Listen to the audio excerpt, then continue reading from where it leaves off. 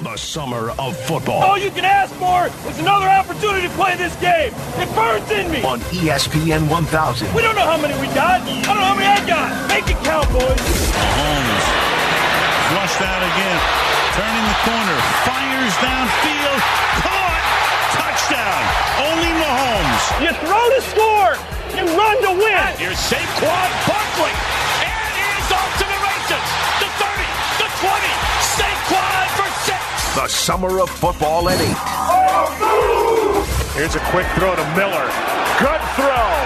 Touchdown. Fake to Armstrong. Run. Book 5. Book to the end zone. Touchdown. Ian Book. Burrow's got time. Launching for the end zone. Jump ball. Touchdown. Terrence Marshall. The summer of football with Jonathan Hood. Yeah, that's my dog. On Chicago's home for sports. ESPN 1000 and the ESPN Chicago app. Continue with Summer of Football with Jonathan Hood right here on ESPN 1000 and the ESPN Chicago app. Steve Palazzolo is from Pro Football Focus, the senior analyst, joins us as we talk Bears and NFL right here for the Summer of Football on ESPN 1000. Steve, Jonathan Hood, thanks so much for your time. Yeah, absolutely. Thanks for having me. And before we go into the football, as a former baseball player yourself, a couple of things. One, I'm really disappointed in baseball that they are limiting the draft for players. They shrunk the draft, their past draft for 2020, and I wasn't happy about it. So what does that say for the future of minor league baseball? Because in some markets, Steve, I mean, that's it. They don't go to major league ballparks, and I'm fearful about minor league baseball for the future. Yeah, I am too. It is sad. I mean, I was not only a minor league player, I was undrafted. I was passed over in the drafts 4,500 times. So I actually got a shot just because there are so many minor league teams and independent teams, and worked my way up to AAA. And even though I never made it to the big leagues, and from a business standpoint, you know, it's not like Major League Baseball was slowing down because of people like me in the minors. I got to go back and say, hey, I played 8 years in the minors and made it to AAA and got to at least get close to my dream. I think you might be losing some of that from a player standpoint and losing some of that from, small town America, as you said. It's like the hottest ticket in town for a lot of minor league cities. So I hope they can find a way, but I think baseball's also been trying to get away from having 6 minor league teams as they've had, and this is kind of maybe an excuse to be able to do that. One other baseball note, because you know what's been going on with COVID-19. Baseball's going through it with the Miami Marlins, where you have more than 13, maybe 15 players that tested positive for COVID-19. If you're on one of those taxi squads, would you play if asked? Yeah, I would probably do it, because again, I'm one of those fringe players that might not ever get an opportunity other than a situation like this. So. I would give it a shot, but I think obviously the players need to be smart in and around the clubhouse. And the Marlins are one team, out of 30. They've had, these issues. It seems like the other teams so far doing a better job of taking care of themselves. Yeah, I just wanted to pick your brain on that, because you've been in those clubhouses, and it's a really, really odd time right now. We've been talking a lot about it on the show. So, Steve, when we take a look at your quarterback tiers on Pro Football Focus, and we see Trubisky and Foles at the bottom, you know that Bears fans are just up in arms, because here's what the Bears have been historically. There have always been at least a good enough defense to keep teams in games, and the offense has always been subpar, at least for a long time. So, is there a difference between Trubisky 2018 and Trubisky 2019? So I think this is the beauty of the PFF system. And again, Bears fans might disagree with this, but we sat there throughout the 2018 season and said, hey, look, Trubisky's got great stats, the team's winning, but his PFF grade is not good. And what does that mean? It just means we're just putting context to each throw. In the 2018 season, there were jump balls that Allen Robinson was winning. There was 5 touchdowns on screen passes. The Bears were doing a great job of scheming it up and creating offense, essentially despite their quarterback. And then what happened last year is our PFF grade on Trubisky was very much the same. Now, I know it didn't feel that way as a Bears fan because the rest of the offense wasn't as efficient. You weren't catching as many jump balls. There wasn't as much screen efficiency. I think they did taper down the offense just a little bit to simplify it for Trubisky. And it felt different offensively, but if you go throw by throw, he wasn't that much different than he was in 2018. So I think that is the the tricky part for the Bears. You may have thought, hey, Trubisky's taking this next step. He's in year 2, and then all of a sudden it felt like he took a step back last year when the reality is he's been a bottom-tier quarterback the last 2 years, and it just takes a pristine situation around him to extract that type of production that he had in 2018. So that would be the concern, I think, as far as Trubisky's development and what we've seen over the last couple of years. Here's something weird for you, Steve. How about this? How about before Nagy came to the Bears and Trubisky was under John Fox? I'm not going to say that system is better because John Fox did not have an imagination offensively. He's just, a solid football guy that's been around for a long time. But Trubisky's strength that I saw out of college was a guy that can run out of the pocket and be able to get first downs. I saw him in North Carolina a few times. The arm is there. But I just think that there's a lack of connection between the team and Trubisky. Is there anything from a number standpoint that you could see from maybe when he first started to now? Because I don't see the progress, and that's where Bears fans are really dismayed at that position. Yeah, so I think there were a lot of – I liked Trubisky coming out, and I know he only had the 1 year, but there was a lot of stuff to like about him at North Carolina. I thought he hit, those cover 2 shots really well, and he had the really nice comeback against Florida State. Like, he did some really nice things at UNC, and you think, well, he's a 1-year starter. He'll get better.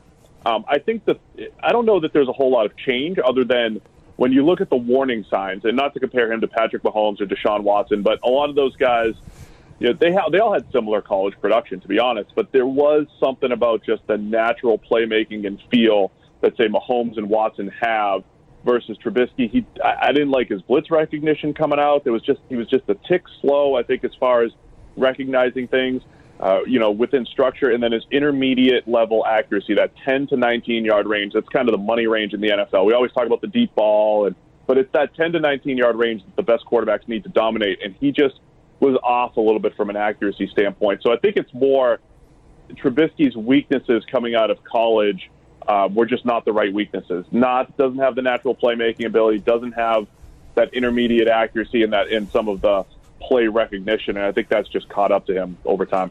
Steve Palazzolo from Pro Football Focus, their senior analyst, with me, Jonathan Hood, for the Summer of Football on ESPN 1000 and the ESPN Chicago app. Steve, some Bears fans will say, okay, it's not on Trubisky. I have a good TV, so I know a lot of it is on Trubisky, but say it's on the offensive line. Well, as you cited, this offensive line, at least you want to have at least one working part on the offensive line. Steve, I don't see anything that tells me on this offensive line that any of these guys could be difference makers, whether it's in the running game or to be able to give Trubisky time. How do you assess the offensive line, even 2018 to what we saw last year? So 18 to 19, we saw a massive drop-off. I use the phrase a lot on my podcast and in general when evaluating offensive lines. I say you have to at least be average. And if you're below average, you have to creep back toward average. And if you have a middle-tier offensive line, you can make do in the NFL. You don't have to be, the mid-90s Cowboys or anything like that. You just don't want to be a disaster. You don't want to rank in the bottom 10 because that's when it becomes difficult to sustain offense. You're just under pressure too much. You have no room in the running game. And what happened last year with the Bears is they went from a top half of the league, maybe the quintessential perfect average offensive line. Like their tackle, Charles Leno and Bobby Massey have had just mid-tier average careers. I mean, that's just what they've been, and that's extremely valuable in the NFL. But last year they took a drop off. They dropped off. They were in the bottom half of the league. Kyle Long wasn't the same player. He was only out there for a handful of snaps. Right guard has been an issue, and then James Daniels and Cody Whitehair. I think once they had their little position switch, I mean, they look pretty good on the interior. So I think the pieces are there for them to at least be average. You figure out what happens at right guard. Rashad Coward, he struggled. Maybe Jermaine Ifedi comes in and gets rejuvenated to kick inside. I think the pieces are there to at least be average, but it was very concerning last year that they went from pretty good to below average almost overnight with a lot of the same personnel. So now, at the very least, you're saying at least reach up to average to help out that running game and help Trubisky if possible, right? Yeah, and that's all it is. Again, to be honest, the thing that dictates offense is the quarterback and the playmakers. They just need enough time or room to work. In a decent offensive line, they just need to be decent to give them enough time for the best playmakers to emerge and for the best quarterbacks to emerge. So you just need to be middle tier, I think, as far as offensive line goes. So when Matt Nagy first took the job with the Bears, and you got some older media guys in there, they're asking questions about the running game. Look, there's no Walter Payton, there's no Thomas Jones or whomever running the football anymore. But this has always been this blood and guts. You got to be able to run the football. And Nagy kind of recoiled at that and says, "This fancy football guys in the room? What do you mean run the football?"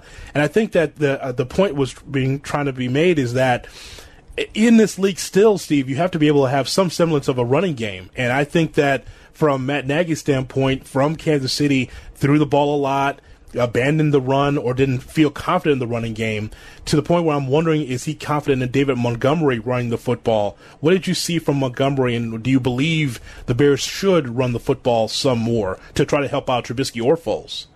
Yeah, I'm usually in the boat where you don't have to run the ball as much. So here's how I look at balance in the NFL. I think you need to be able to throw the ball short, throw it intermediate, throw it deep, and then run the ball. To me, those are the four pieces of your offense. So a lot of people look at, well, pass is 50% and run 50%.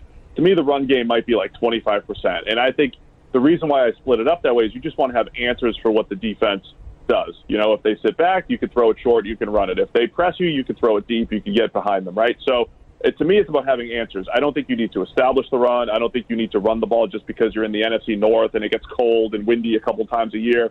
I don't believe in any of that stuff. However, the thing I saw from Montgomery last year, he was as good as it gets as far as running backs coming out in the last 5 years, just breaking tackles. He was outstanding at Iowa State. He wasn't great as far as his reads. He doesn't have great burst or explosion, so he actually has to force missed tackles. He's not going to run away from people, and I think that was just lacking. He doesn't create before contact all that well, I would say. And then when you're behind an offensive line that's struggling, you don't have much of a shot anyway.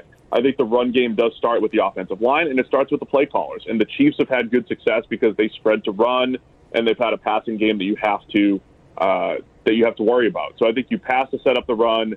So if you can get the passing game going, it'll open up the running game. And I know that that's counterintuitive to NFC Central / North football and Bears football, right. But I think that is the way to go.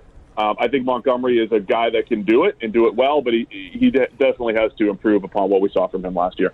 The feeling of running the football exclusively is passé, clearly in the NFL. I mean, if anyone just turn on the game, you realize that's the case. But there were questions about Montgomery and whether or not there's another step in his game. So we're going to keep our eyes on that for sure in 2020.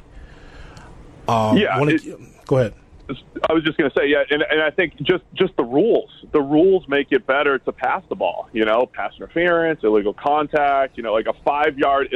Think about what a 5-yard run does for you as a fan, where it's like, wow, nice 5-yard run. It was well blocked and all that stuff. That's the same gain as an illegal contact, which happens all the time as well, 5 yards. You know what I mean? So it's easier to pass because of the rules and the way the NFL has made it.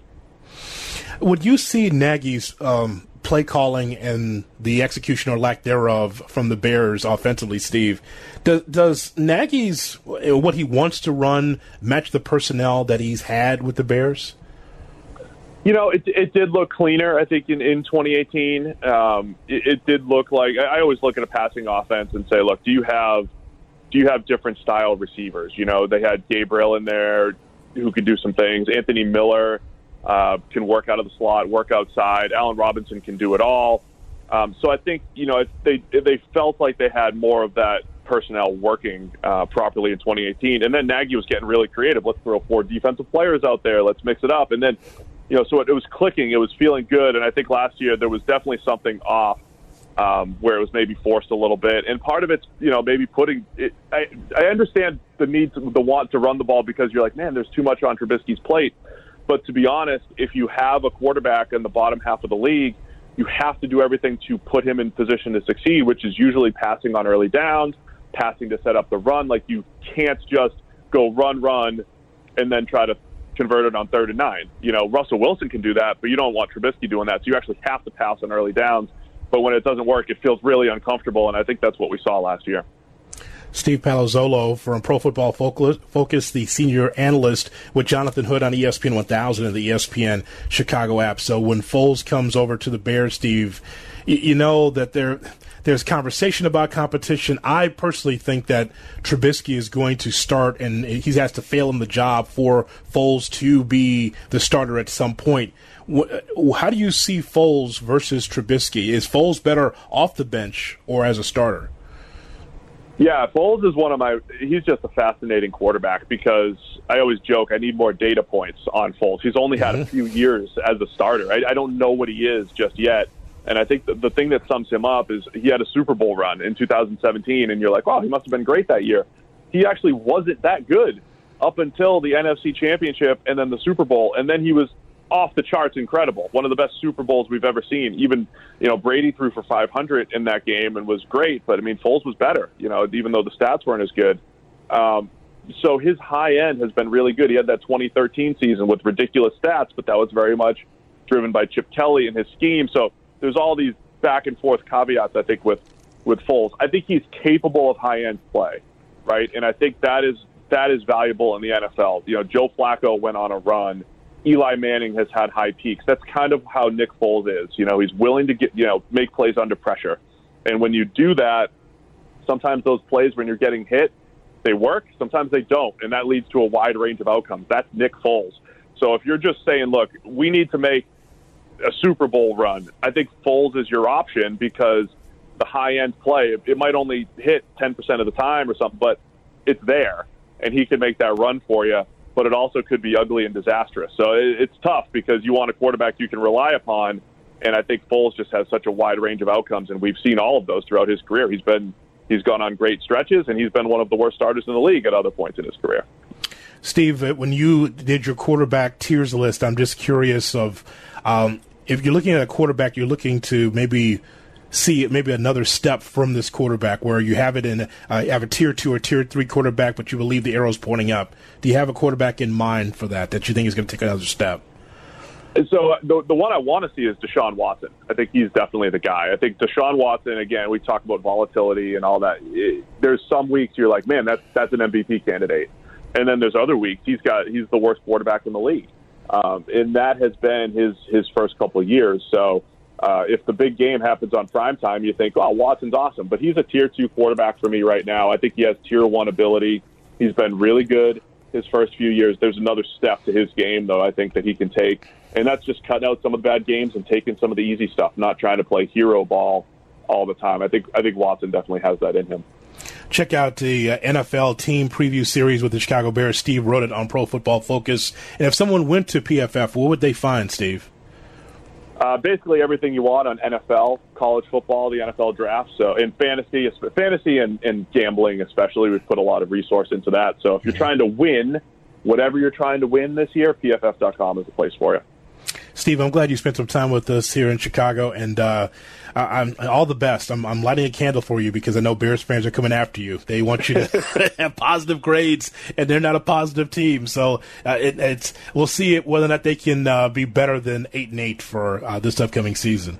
Well, I'm rooting for Bears fans as well. Always appreciate the interaction, and it's good to have some football to talk about at least. This is Under the Hood with Jonathan Hood on ESPN 1000, Chicago's home for sports. Go! Under the Hood with Jonathan Hood. Follow us on the gram at IGJHood and at ESPN_Chicago. ESPN 1000, Chicago's home for sports. Lou Henson, the all-time wins leader as men's basketball coach at Illinois and New Mexico State. He passed away Saturday at his home in Champaign, Illinois at the age of 88. The announcement came from his family earlier today. He was buried in a ceremony in Champaign, which was attended by family only. So all the best to Lou Henson's family in the passing of an all-time great, Lou Henson, part of that Flying Illini team as a head coach. Stephen Bardo played on that team. Of course, Stephen is an analyst for Fox Sports 1. He's got the Bardo's Breakdown podcast as well as the Players Club podcast. And he gave his reflections of his longtime coach in college, Lou Henson. Stephen Bardo on the passing of Lou Henson. What's going on, y'all? It's your man, Stephen Bardo, coming at you with another edition of the Players Club. I come to you with a heavy heart today.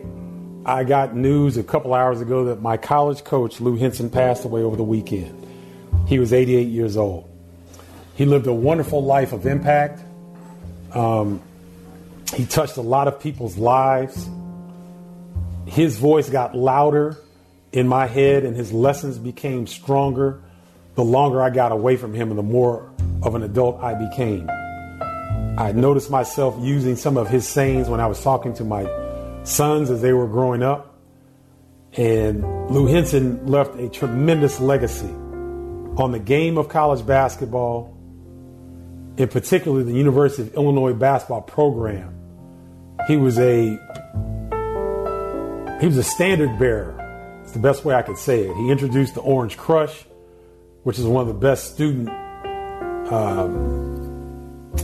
energy sections in the country. He was very instrumental in bringing the Rebounders, which is a group of financial support people that wanted to support the program. He was instrumental in growing that. He and his wonderful wife, Mary Henson. Lou was he was a forward-thinking guy. Even though he was a little older when I came to Illinois, he was towards the back end of his career. He still knew what time it was, even though he sounded like he was from backwoods Oklahoma. He knew exactly what time it was. Some of the lessons he would impart on us: hey, we're all creatures of habit. So when Lou would get mad, his voice would raise and that twang would come out. And he said, you're only going to go as far as your habits will take you. We are all creatures of habit. And as an 18-year-old, I didn't quite understand what he was saying. But as a 28-year-old with 2 children, I knew exactly what he was saying. He would also talk. He'd say, hey, coaches, we need tough guys. Our guys aren't tough enough. And again, as a freshman, not having played a college game, I didn't quite understand what he was talking about. But when I played my first college game and saw how fast and strong those guys were, I knew exactly what he was saying.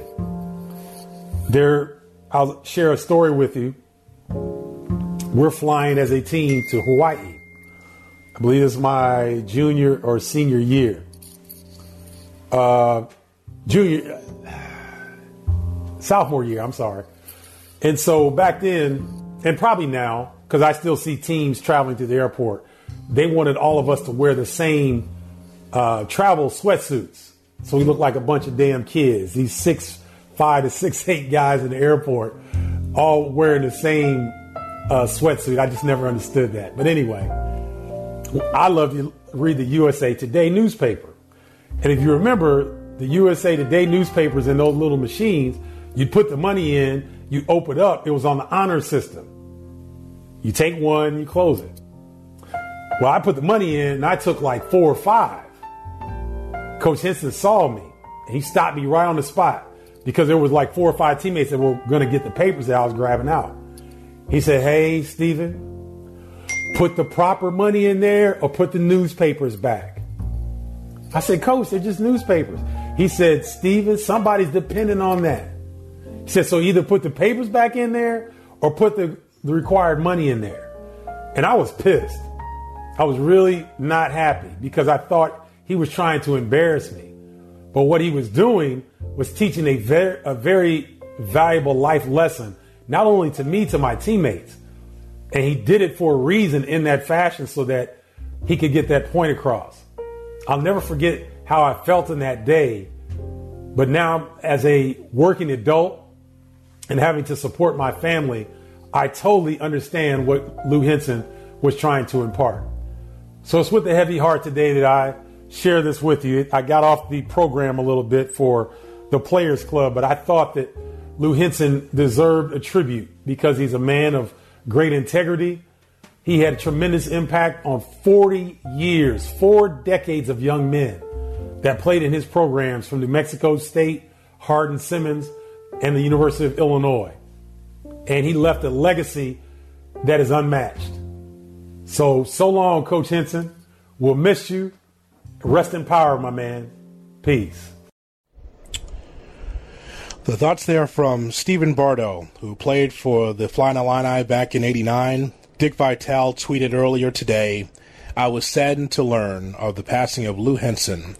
The '89 Flying Illini is one of the best teams in my 40-plus years around basketball that did not win a championship. Lost to Michigan in the Final Four. May he rest in peace, Lou Henson." So thoughts there from Dick Vitale, and thoughts from Stephen Bardo from FS1 and the Bardo's Breakdown podcast, just giving his memories of Lou Henson. Coming up, we will hear from Scoop Jackson as the NBA reconvenes tomorrow. Get his thoughts about Zion Williamson of the New Orleans Pelicans and other issues. Back in his magazine days, how would he have covered Zion Williamson? We'll discuss that and more as the NBA comes back, and we talk about it right here on UTH. What do you got there? This is your car? My car? I said a 10-second car, not a 10-minute car. Pop the hood. Pop the hood? Pop the hood. Tales from the Hood with Jonathan Hood on ESPN 1000 and the ESPN app. Here we go. Glad that you're with me here for Under the Hood with Jonathan Hood on ESPN 1000 and the ESPN Chicago app.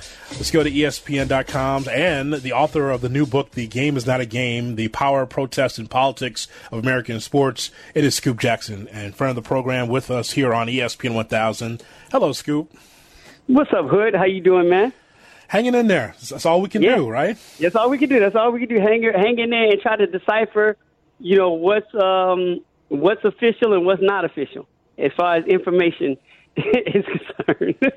Yeah, that's really true. I got to ask you this. In your days of covering sports, especially in your magazine days at Slam Magazine, I'm wondering how you, back in the day, would have covered Zion Williamson. I mean, we're looking at him now, but we're seeing Zion Williamson as we're looking at LeBron or any other seemingly prodigy coming into the NBA, right? He's so different than anything else that we've ever seen.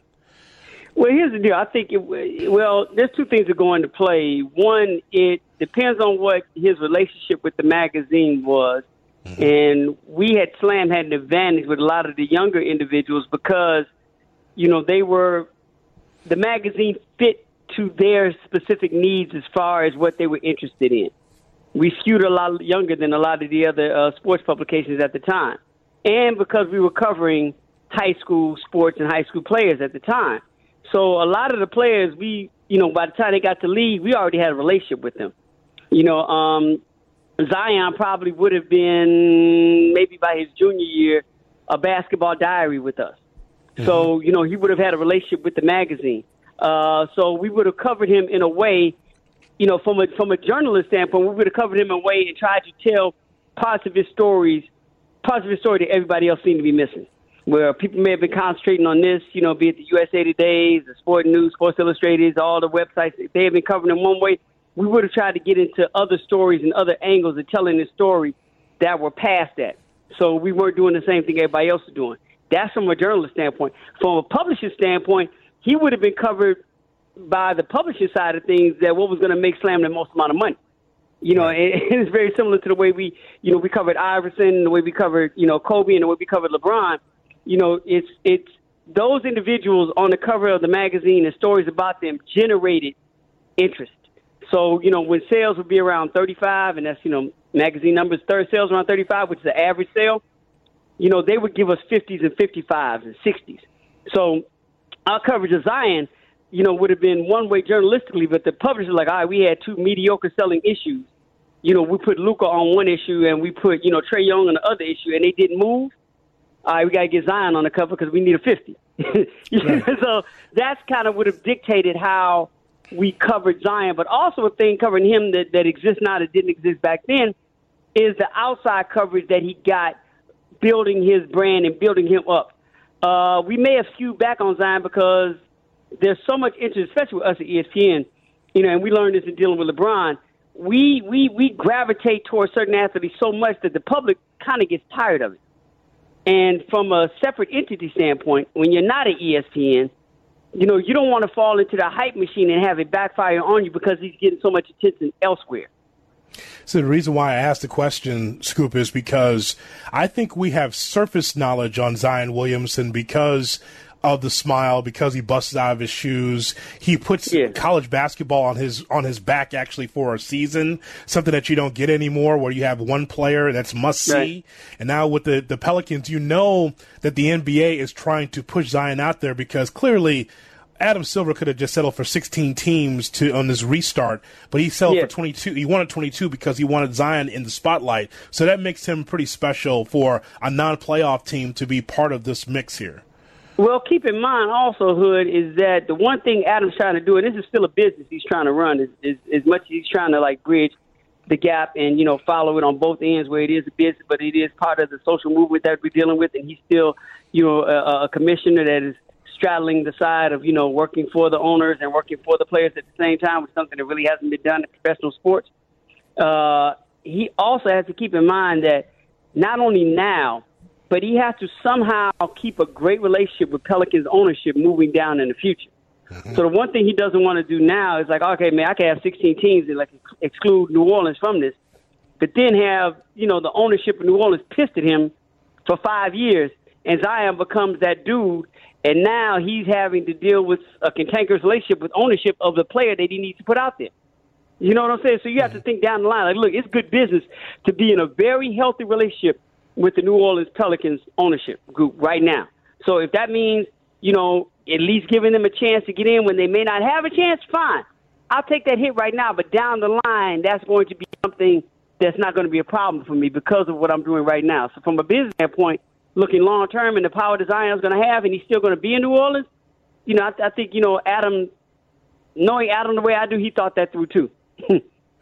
Scoop Jackson from ESPN.com with Jonathan Hood on ESPN 1000 and the ESPN Chicago app. You mentioned the social piece, and I want to talk to you about that because I reflect back to David Stern, the former commissioner, the late commissioner, and how Adam Silver is handling things. And I already see here in the bubble, and you know this was going to happen, Black Lives Matter is on the floor. Black Lives Matter T-shirts are out there for players. It's no different than before COVID-19, but it is accentuated even more so because there's no fans. It's just a few media members and the players. And I saw that some of the WNBA team, before the anthem was played, they walked off the floor. They walked off, So I want to know how you think David Stern would handle this in 2020 versus how Adam Silver's handling it.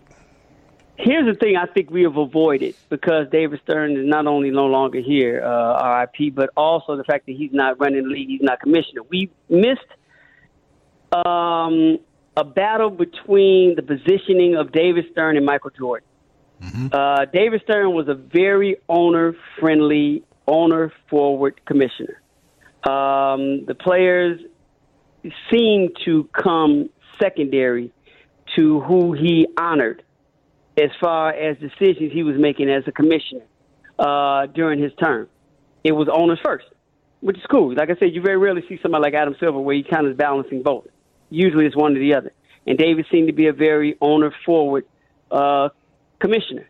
Now, with LeBron, in 2020, with LeBron having the power that he does have right now inside of the league, you know, and that's something that no commissioner is going to overlook because, you know, as much as the commissioner does have power, they have to respect the power that LeBron has as maybe being the most powerful person in the league, even above him. With Stern being an owner-forward commissioner and Michael Jordan still yielding the power that he does, and him being the only majority black owner in the NBA, if he had to fight LeBron and Michael on stuff like this, we would have seen a begrudging David Stern do things that he would have been battling behind closed, or not doors now, behind closed phone calls, field phone calls or whatever, right, about owners not trying to do it, but Michael Jordan have more power, not just as a Charlotte owner, but as one of the 30 owners, but also being Michael Jordan and having LeBron James on the side of how they wanted to speak his piece, depending on what side Michael fell on. And, you know, as Jordan remained quiet for the most part, when it came to social movements, even though he was doing things on the back end from a monetary standpoint, I think when it comes to this, especially knowing the decision he made, with Jordan and Nike and the money they decided to give up, he would have been a lot more on the side of making social statements. So he could have been the only owner speaking on his behalf. And I don't know if David Stern would have been able to not win, but publicly keep that fight hidden. Where all the other owners are like, hey, Dave, we're with you, and he's looking out for them. But then he has one Michael Jordan that is like, no, I'm not going for this. No, I'm not going for this. No, I'm not going for it. Even as Adam Silver even said it in meetings that Michael's voice was one of the most respected voices in the room because he's on both sides. So when they were deciding to do this, Michael had a strong vote, and that's what Adam Silver. So, if Stern was in office and him being owner-friendly, owner-forward, it would have been really interesting to see what would have come out between he and Michael Jordan, because that would have been a public fight that would have been that would have, probably kept quiet. But depending on what side Woj was on, if David Stern was on Woj's bad side, we would have found out everything. Found out everything. Well, that's something that I would have liked to see. I would have too. Because LeBron, it's going to come out wrong, but it's not like Michael was pushing Stern the way LeBron is putting himself as a front-facing, not at all. Activist, ball player out there speaking on behalf of social media. And Stern's never had to deal with that. Stern's a guy that wanted to airbrush, Iverson. He wanted to have everybody in a dress code. It doesn't mean that he was a bad commissioner, but he sided with the owners and wanted to have a different image. Hey, he pulled the NBA out of the dark armories, the smoke-filled armories, and put a different clientele in these basketball arenas and expanded the league. I mean, he did a lot of great things, but during this time, when you have not the NBA, not just the NBA, but the WNBA also having their voice heard, it's just different. And this is why Silver is just its complete, players commissioner, no beef, labor peace. It is the tops of the league when it comes to that for commissioner-player relationship. Exactly. And the thing that happened with David Stern, I think, is that, as great as he was as a commissioner, like anything else in any business setting or any business or franchise, whatever, his way of doing things, as successful as it was, started to run its course because it came at the expense of a lot of things. Yes, he was able to generate money and global interest, but the players over the years, because of the way Michael Jordan was treated financially throughout his career, because of the way some of just even the way he overrode the Chris Paul situation. Oh, my God. Right. So what I'm saying is that those things over a period of time start to resonate with the players, and they're like, hey, well, it looks good on the outside, but once you get past the surface, let's see what's going on underneath. And, Jonathan, you understand, especially being in Chicago, it's very similar to the way Daley ran Chicago. Mm-hmm. He made Chicago a global city, and it looked good to the outside. It even looked good to some of us because he made it one of the most important cities in America, and everybody fell for that, right? Yes. But once he was no longer there and that surface was removed, you got to see all of what was going on underneath that was not good at all. So it's the same thing with David Stern. It's like, yeah, you're right. He pulled him into a situation and rose the NBA to a league, an organization that is well-respected around the world. But the players, the people that are in it, just like the school system that was in it, just like the parking situation, just like residents who live in certain neighborhoods that are disenfranchised, the players become that exact thing. It's like, hey, now can we lift this veil and y'all see what's really going on, and he's no longer here. And with David Stern no longer being there, a lot of that veil started to get lifted, and Adam is going to make sure that, hey, at the end of the day, I know what it looks like up under here because I was still with this guy. I just didn't was able to make a decision. So I'm going to do whatever I can to rectify some of this. This is Under the Hood with Jonathan Hood on ESPN 1000, Chicago's home for sports. You're listening to Under the Hood. Get the ESPN Chicago app for podcasts and the live stream from anywhere. Download in the App Store today. This is ESPN 1000, Chicago's home for sports. ESPN.com, Scoop Jackson in front of the program. program with us here on ESPN 1000. Are you concerned at all about the NBA players in this bubble? We've seen minuscule, if hardly any, positive tests regarding COVID-19. It is different, though, and it seems to be working unlike Major League Baseball. Yeah, I think we'll be fine. I think there may be one or two that may slip, but I think now that we get the seeding games going on and it's business now, I think everybody that needed to get whatever it was out of their system that was family or health related, done. I think there were some players that were still on the fence where they wanted to come or not, and they came anyway, but still weren't. They're like, I'll come, but I'm not going to act right until this thing gets for real. And I think starting tomorrow, it gets for real. And for a lot of teams, especially like you said, let's say there's 8 teams, or maybe let's say there's 10. Mm-hmm. There's 10 teams that may kind of take the first 6 of the 8 seeding games, not seriously because they're good and they wait for the playoffs to start. But for the most part, this is everybody's playoff right now. So they're going to be playing hard and coming out strong hard, and everybody's going to be focused. So I think what we're seeing with the NBA is going to continue, with the exception of maybe 1 or 2 players who may, who may have to get reeled in. But now we're going to see what leadership is all about. It was interesting to see, like, Michael Porter Jr. make the comments that he made, and if Denver's really trying to make a run to get a ring right now, and everybody has to be all in, it's going to take more than, Mike Malone and the ownership team to talk. It's going to take, like, that player. You know what I'm saying? It's going to take that, that Paul Millsap type to be, hey, look, dude, this is serious. He's not even talking about Corona being serious. We're in the ring, winning the ring is serious, so we all need to be mentally locked in. So if you think this thing is a big conspiracy theory, that's fine. Think that, but don't act like that.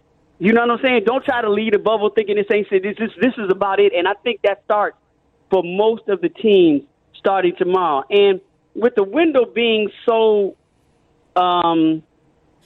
short, if windows can be short, but if the windows being so short on this, where we're really talking about a couple of months, as opposed to like baseball and football, where you're talking like trying to play this whole thing out inside of a bubble an entire season, over 5 months as opposed to maybe 3, and with it not being playoff mode, which is always different for professional athletes, I think the NBA and the NHL, I don't want them out there, but since we're talking about the NBA, I think the NBA should go fine. I think it should be fine. They got the test out of the way. For the most part, everybody kind of did what they needed to do because you didn't see any positive tests come back. And I don't see anybody getting antsy trying to break protocol because, like I said, you only got 8 games before the playoffs start. And once they get in the playoff mode, I think everything changes. Their minds, especially on the short run, everybody's mind is going to be so locked in. Well, everybody except Lou Williams, because he loves those wings at Magic City. I can't blame him for that. Well, wait, stop. Wait. Have you had the wings at Magic City? I have. I have, yes. Okay.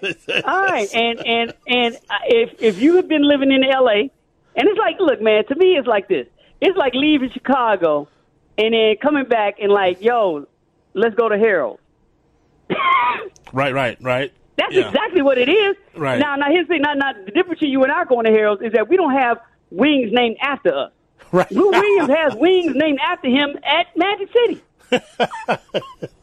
You know what I'm saying? So, come on, man. If people are making this, look, man, he shouldn't have done it, but we're making this more out of what it is. And if you had the wings in Magic City, now they do have Harold's Chicken in Atlanta. They do have it. It's not the same. I've tasted it. It ain't the same. Mm-hmm. And then Gladys Knight has Gladys Knight Chicken and Waffles. And, I don't know if, unless you want the waffles, I haven't done them separately of one another, so I can't tell you if the chicken at her place, which is really good, stand alone like that. But I've had the Magic City wings. They fire. They ain't Hell's fire, but they're fire. Right. So I ain't mad at that. So going to Magic City to get wings is equivalent to going to Harold's. And if somebody, if Derrick Rose came to Chicago and he's playing for somebody and he's in the bubble, and he goes to Harold Washington, are we making the same kind of conversation? No. We're not. Lastly, you know what I'm saying? But you think you can anonymously roll into Harold's and not be like noticed and not get on social media. Those days are over. I know.